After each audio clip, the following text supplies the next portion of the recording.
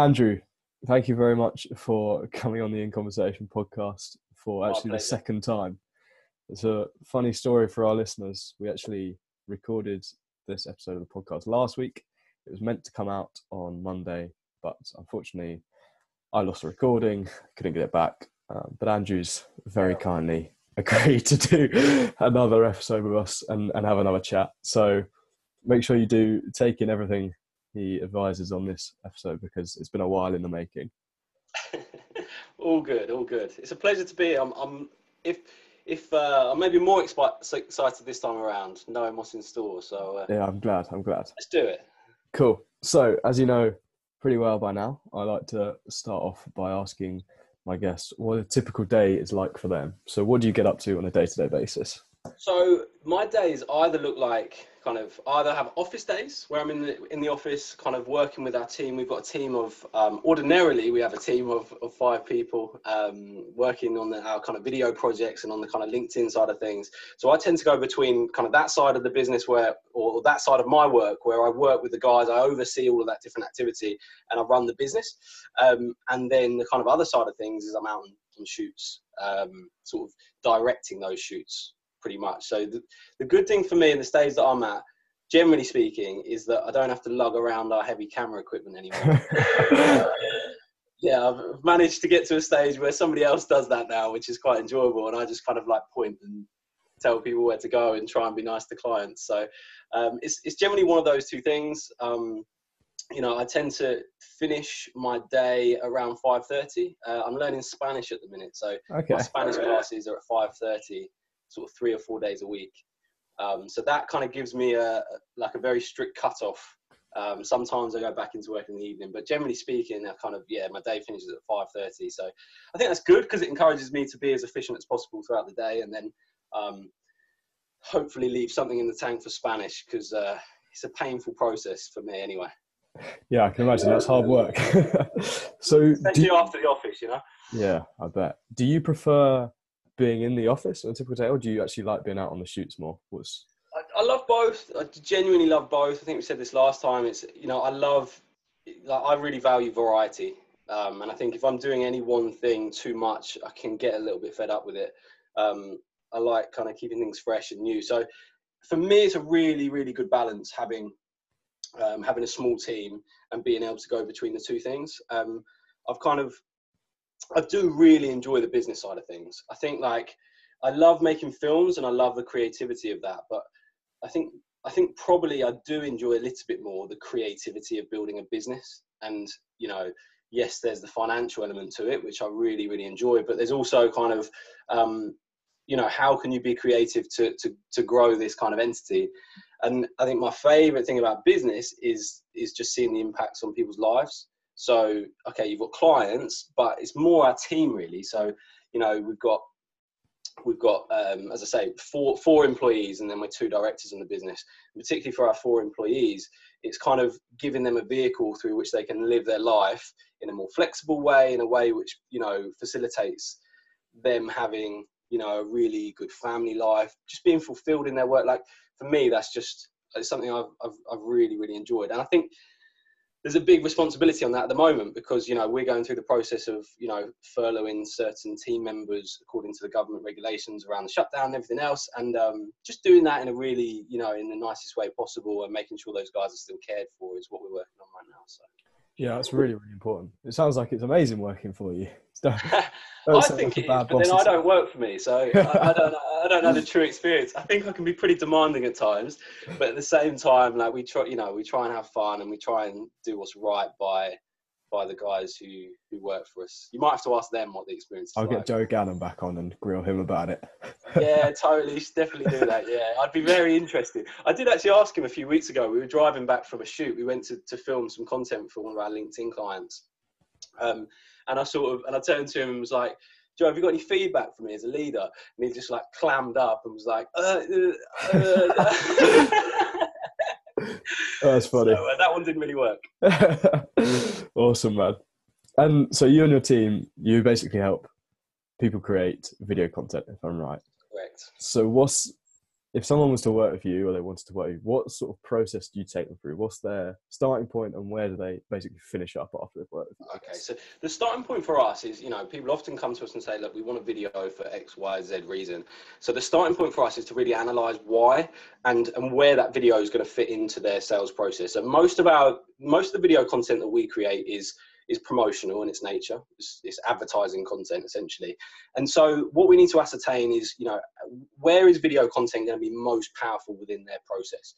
If they're driving loads of traffic through their website already, quite often video content for their website is going to be a great asset if they don't have it already. And that can be a really good place to start. And so we create you would work with them on kind of a one-off commission basis where we create really, really great video content to help convert their web traffic. That's one example of the way a conversation could go. Quite typically, when we work with perhaps smaller businesses or companies that don't have such a strong brand, they don't have that level of traffic going through their website organically. And so that's where our kind of video and LinkedIn kind of content comes in. And that's much more about saying, okay, well, you don't have the traffic right now, you're not reaching people with your message. And right now, LinkedIn is a great tool, great medium to be able to do that. So rather than creating great content and it never being seen because you house it on a website or a landing page that just isn't getting traffic, let's use that as an outreach. So that's kind of the way that the conversation tends to go, and we can kind of help our clients in one or two ways. Either with a one-off commission, which is based around one specific idea and a budget that accompanies that, or on kind of more of a retainer basis whereby we're producing lots of content that goes out continually, and that's more of an outreach approach. Yeah, awesome.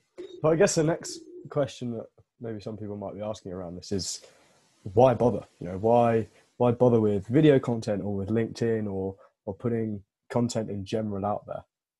So if I answer that on the basis of LinkedIn, because I think that'd be relevant probably for your audience. So yeah, definitely. Why bother with video content? I think particularly that question is relevant because I think what we've seen in the last sort of 6-8 months is really a shift in terms of the reach of video content on LinkedIn. So again, I think you saw this with Facebook a few years ago as well. If you created a video, you put it on Facebook, and later if you create a video, you put it on LinkedIn. Generally speaking, it tended to do pretty well just for the fact that it's a video and it was there, and the platform values that form of content, and so the reach is quite high. And so there was value in that in itself. What we've seen over the last 6 to 8 months, presumably as more people have joined the platform and have started using it, is that the reach of video has declined quite drastically, really. However, there is still so much value in video. What we would recommend now is, rather than using video exclusively, you'd use it as part of a content mix. So you produce your image carousels, your text posts, which have a greater reach on LinkedIn, but people are really going to get to know you, feel like you're an expert in your field, feel like they can kind of trust you, kind of thing, through the video content that you create. That's kind of our philosophy on it. And I've had first-hand experience of that, if you like, in that there's a guy that I've followed on LinkedIn for a long time who hosts a lot of kind of networking meetings in Cambridgeshire area. Well, actually, all over the country now. And I met him for the first time about 6 weeks ago. And I wasn't sure whether to introduce myself because I'd seen so many of his videos. And I genuinely thought I might have met him before. It was this really weird moment. Like, we'd spoken on LinkedIn a lot, and I didn't know whether we'd met in person or whether it'd just been online engagement. And I think that's the power of it. I think if his sort of strategy had just been text posts, I wouldn't have had that confusion. I wouldn't have kind of felt like I'd known him on that same level, albeit he might have reached the same amount of people or more people. Yeah, awesome, man. I think a lot of people, if they do realize the power of video, maybe they're quite hesitant to put video out. I know myself, I probably don't put out as much video content as I should. Is there a way that you can sort of simplify creating video content? I feel like a lot of people are overwhelmed by it, if you like. So how would you simplify it? I think you're right. It is a pain in the... It's a pain in the arse. Yeah. It is. It's a real hassle. Even when, like, I've got a background in video, obviously, and I'm more than capable of putting together quick, short snippet videos. For me, it's kind of the opposite. It's like, actually producing video for LinkedIn is not very challenging, and therefore it's still a pain. So no matter which way you look at it, it's a pain to produce video content. It takes more time. I think in order to bridge that that gap, you need to really see the value in it. You need to kind of have that like light bulb moment where you go, do you know what? I do need to commit to doing this more. For me, like many people, that was through seeing content from Gary Vee and him kind of saying like, why are you sitting on the fence right now? The opportunity is now, and kind of get it in your mind, that sort of value in building an audience. I think that sort of goes hand in hand with, you know, the drive and the want to create video content, because I think ultimately your audience is going to be more engaged. This is my belief. If you are using video content, yeah, I think that's the power of it. In terms of like how to get over that gap, I think the first step is just start wherever you are. Don't delay. Don't wait until you've got a new computer, a new camera, a new light, whatever it is, to start creating your video content. I think the reason behind that is we often use the analogy of like launching a product. So with a product, they always say launch before you're ready. With content, we've kind of adapted that same kind of way of thinking for our clients and for the people that we're sort of speaking to online. Because what you can do is get very sort of, you know, be a perfectionist over the small details, and that can mean that you don't actually start creating any content for 3-6 months. For me, much better to start with just recording content on your phone, no matter how raw it is, and then improve from there. Again, Gary Vee kind of says that, you know, there's that whole debate between quantity versus quality, which kind of is linked. And he says that you'll never find out what quality is to your audience unless you produce in sufficient enough quantities, because then you get the feedback and then you can kind of tweak and improve from there. I think that's relevant. yeah, So makes sense. I think just start by adding subtitles. So like that's the absolute minimum. Like don't put your content out without subtitles, because 80% of people are going to watch without sound, and your message is going to be lost amongst all of the video content, all of the other content that's out there as well. So there are simple tools like rev.com, lots of online tools that you can use for subtitling your videos. That's the minimum, but just kind of start where you are. Once you've started and you've got over that sort of initial barrier, I think it's then about having a system that you can implement that will mean that you can consistently create video content. No one video is going to get you to where you want to be on LinkedIn.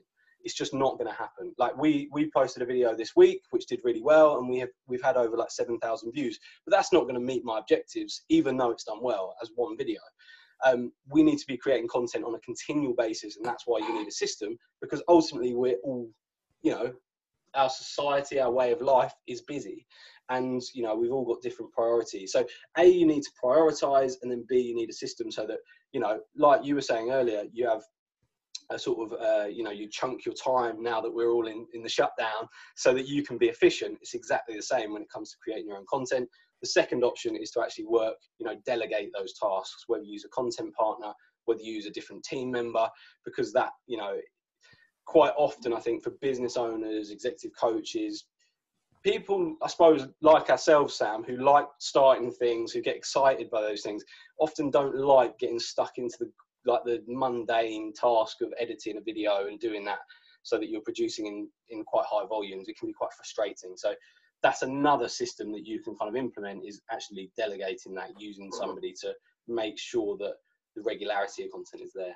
Yeah, awesome. I loved your point about the systems. That's something I've experienced myself. Is I normally will create all my content on Sunday for the next week, and I've got 7 days worth. I don't even have to think about it day to day. I can just get it out. So yeah, I can't recommend having a content creation system in place and batch creating. And also your point about being raw, you know, not being afraid to keep your first few videos raw. I remember my first video was probably up there with the worst videos on LinkedIn.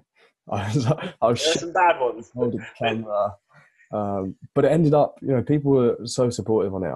It was, you know, thousands and thousands of views, and completely not what I expected. And I think that's because it was just so raw and human. So yeah, really important to be yourself. And I think that's something you guys do well, is have a lot of personality in your content. Try to, yeah. I think, you know, I think when you so once you've bridged that initial stage, it's then about kind of incrementally improving your content. So, you know, it's not, if you looked at my content from 9 months ago compared to now, all right, my first sort of posts, which were aimed towards building a sort of, or building our influence in the space of video, which was really when we started that objective around 9 months ago. All right, it was well shot because I'm from a video background, but it wasn't really optimized for LinkedIn as such, because I didn't understand LinkedIn in enough depth to be able to do that. And as well, these trends are changing all the time. So, then I'm sure it would have been subtitled at the time, but then we added the bars and the titles. Then we started looking at how we were going to actually write the text posts. And, then we looked at hashtagging or whatever, and just bit by bit, you can improve. Again, which just kind of helps you to overcome that perfectionism, really, I think. Yeah. And very quickly, you can build up to being kind of, to being in a great place in terms of the quality of your content. The personality that you mentioned is just kind of another way for us, one of those incremental changes. It's kind of like looking back at our content and say, which can be uncomfortable, and saying kind of, actually realizing, oh, my life, I never smile. I never, I'm not having enough fun with it. I'm not creating content. I'm not really giving people a reason to watch this. And I'm not being a good teacher, essentially. Do you know? Yeah. I'm trying to sort of help to educate people about the topic of video, but I'm not very engaging to watch. And so how can we jazz that up? And I think we've done a few bits of content on actually just smile. Like, if you just smile, like, the whole thing is just lifted straight away. So that's what we try and do. We just try and inject a bit of fun so that it's just a touch different, I guess. Yeah. The secret to your success, just smile. That's it. That's that the secret sauce right there. Yeah. Awesome. And I feel on that point of sort of creating more content, having a system, putting content out regularly, a lot of people might be hesitant right now because of the current state the world's in. Do you think that should affect A, how much content they're producing and putting out, but B, how they're using platforms like LinkedIn to grow their businesses? So for me, it's I think particularly we're at the stage now. So obviously at the time of this recording, we're sort of a week and a half into the kind of official shutdown. Yeah, day 17. I think the initial kind of panic has kind of blown over a little bit, and so I think the initial kind of feeling of, oh, you can't put anything out there, people don't want to be learning about these things, I think it's probably starting to subside now. I think that would be maybe my experience of seeing LinkedIn and the platform and what people are posting. Our view has been, look, we're going to, if anything, increase the amount of content, because we know that people are at home. It's easier for them to engage with the content. And I think that now that the initial kind of wave of things has blown over to an extent in terms of people's attitudes and where they're at, sort of, I suppose, emotionally, I think people are now at a point where they're like, okay, well, I have got time. A lot more people, there's going to be so many people who are furloughed, who are not able to work right now. But even so, their wages are being paid, so they're not in too bad of a place, and therefore they're probably going to want to learn. And so I think adding value in any way that you can, providing it's genuine, providing it, you are genuinely adding value to that audience, I think is a great thing. And I think, we need to be thinking about in 3, 6, 9, 12 months, however long this thing lasts, we've got no idea how long it's going to go. Where are we at the other side of it? Have we built our audience? Ultimately, it's an incredible situation. Like, when do you ever get the opportunity to pause your normal client work? Or, for most businesses, there's not really going to be much activity in that area, and just go, okay, I can focus on my brand. I can focus on my content, and go to work. For me, that's really exciting, because I think the part of business that I really thrive off is like the entrepreneurial part, which is about building the impact of the business. When I get stuck in the day-to-day client work, I struggle a bit, because I feel like we're not having that impact, that reach. So for me, the exciting bit is that. So I suppose that's the way I see it, really. It's just a huge opportunity to get really stuck into something, and who knows where that can lead. If you can build an audience that, that is, I'm convinced, where the real profits, revenue, where it all lies. That's the secret. Sure. Yeah, it's all in perspective, really. You can either see it as an opportunity or just waste the time away and complain, I guess. Yeah, awesome. Thanks for that. It's been amazing chatting over the last 15, 20 minutes or so for the second time. We should do these weekly. I think I've run out of things to say. As you know, I love finishing with a quickfire round, putting my guests to the test. Got a few new questions. I was going to ask that. Have you got different questions? I thought it could be quite easy otherwise. you want me to fire some different questions at you? Yeah, whatever. I'll go with it. Okay. I'll see if I can come up with some random ones on the spot. Cool. So let's get going. Tea or coffee? Tea. Books or podcasts? Podcasts. Favorite podcast ever? I should have thought about this because you asked me last time and it was a rubbish answer. My favourite podcast is called, I can't remember the name of it. Is it Pound for Pound? It's a boxing podcast. There we go. I enjoy it. It's got old Max from EastEnders. I don't, but Oh no! I can't believe you don't know Max and EastEnders. Oh dear, now I feel old. Right, carry on. a boxing podcast, basically. Yeah, that's it. Awesome. It's called Pound for Pound. Yeah. TV or film? Film. Your favorite pastime or hobby or? Favorite hobby. I'm gonna go for swimming. I'm enjoying swimming right now. Okay. Early starts. I was late nights? before I would get infected. Early starts or late nights? Early starts. An interesting fact about you that people might not expect. That I go to church on a Sunday.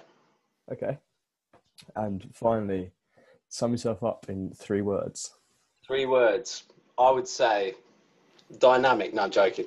I would say focused, passionate, and playful. Brilliant combos. That's awesome. Andrew, thanks so much for your time. It's been awesome chatting to you. My pleasure. And let's do this for a 3rd time at some point. Yeah, definitely. It'd be good to get you and Joe on at the same time, I reckon. Yeah, we are a dynamic duo, me and Joe. Brilliant. For anyone between us, I think 20 minutes is optimistic with both me and Joe. I mean, it was painful at times on that webinar you did together. Some of the jokes that were going around. Thanks for your feedback. No, it's all good. It's all good. For people that want to connect with you or check out more of your work, where's the best place to find you?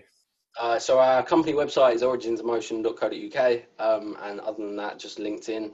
My full name is Andrew Heathcote. Awesome. I'll make sure I put all your details in the show notes. Awesome. Perfect. Thanks very much for tuning in, Andrew. Thanks for giving your thoughts. My pleasure. Cheers.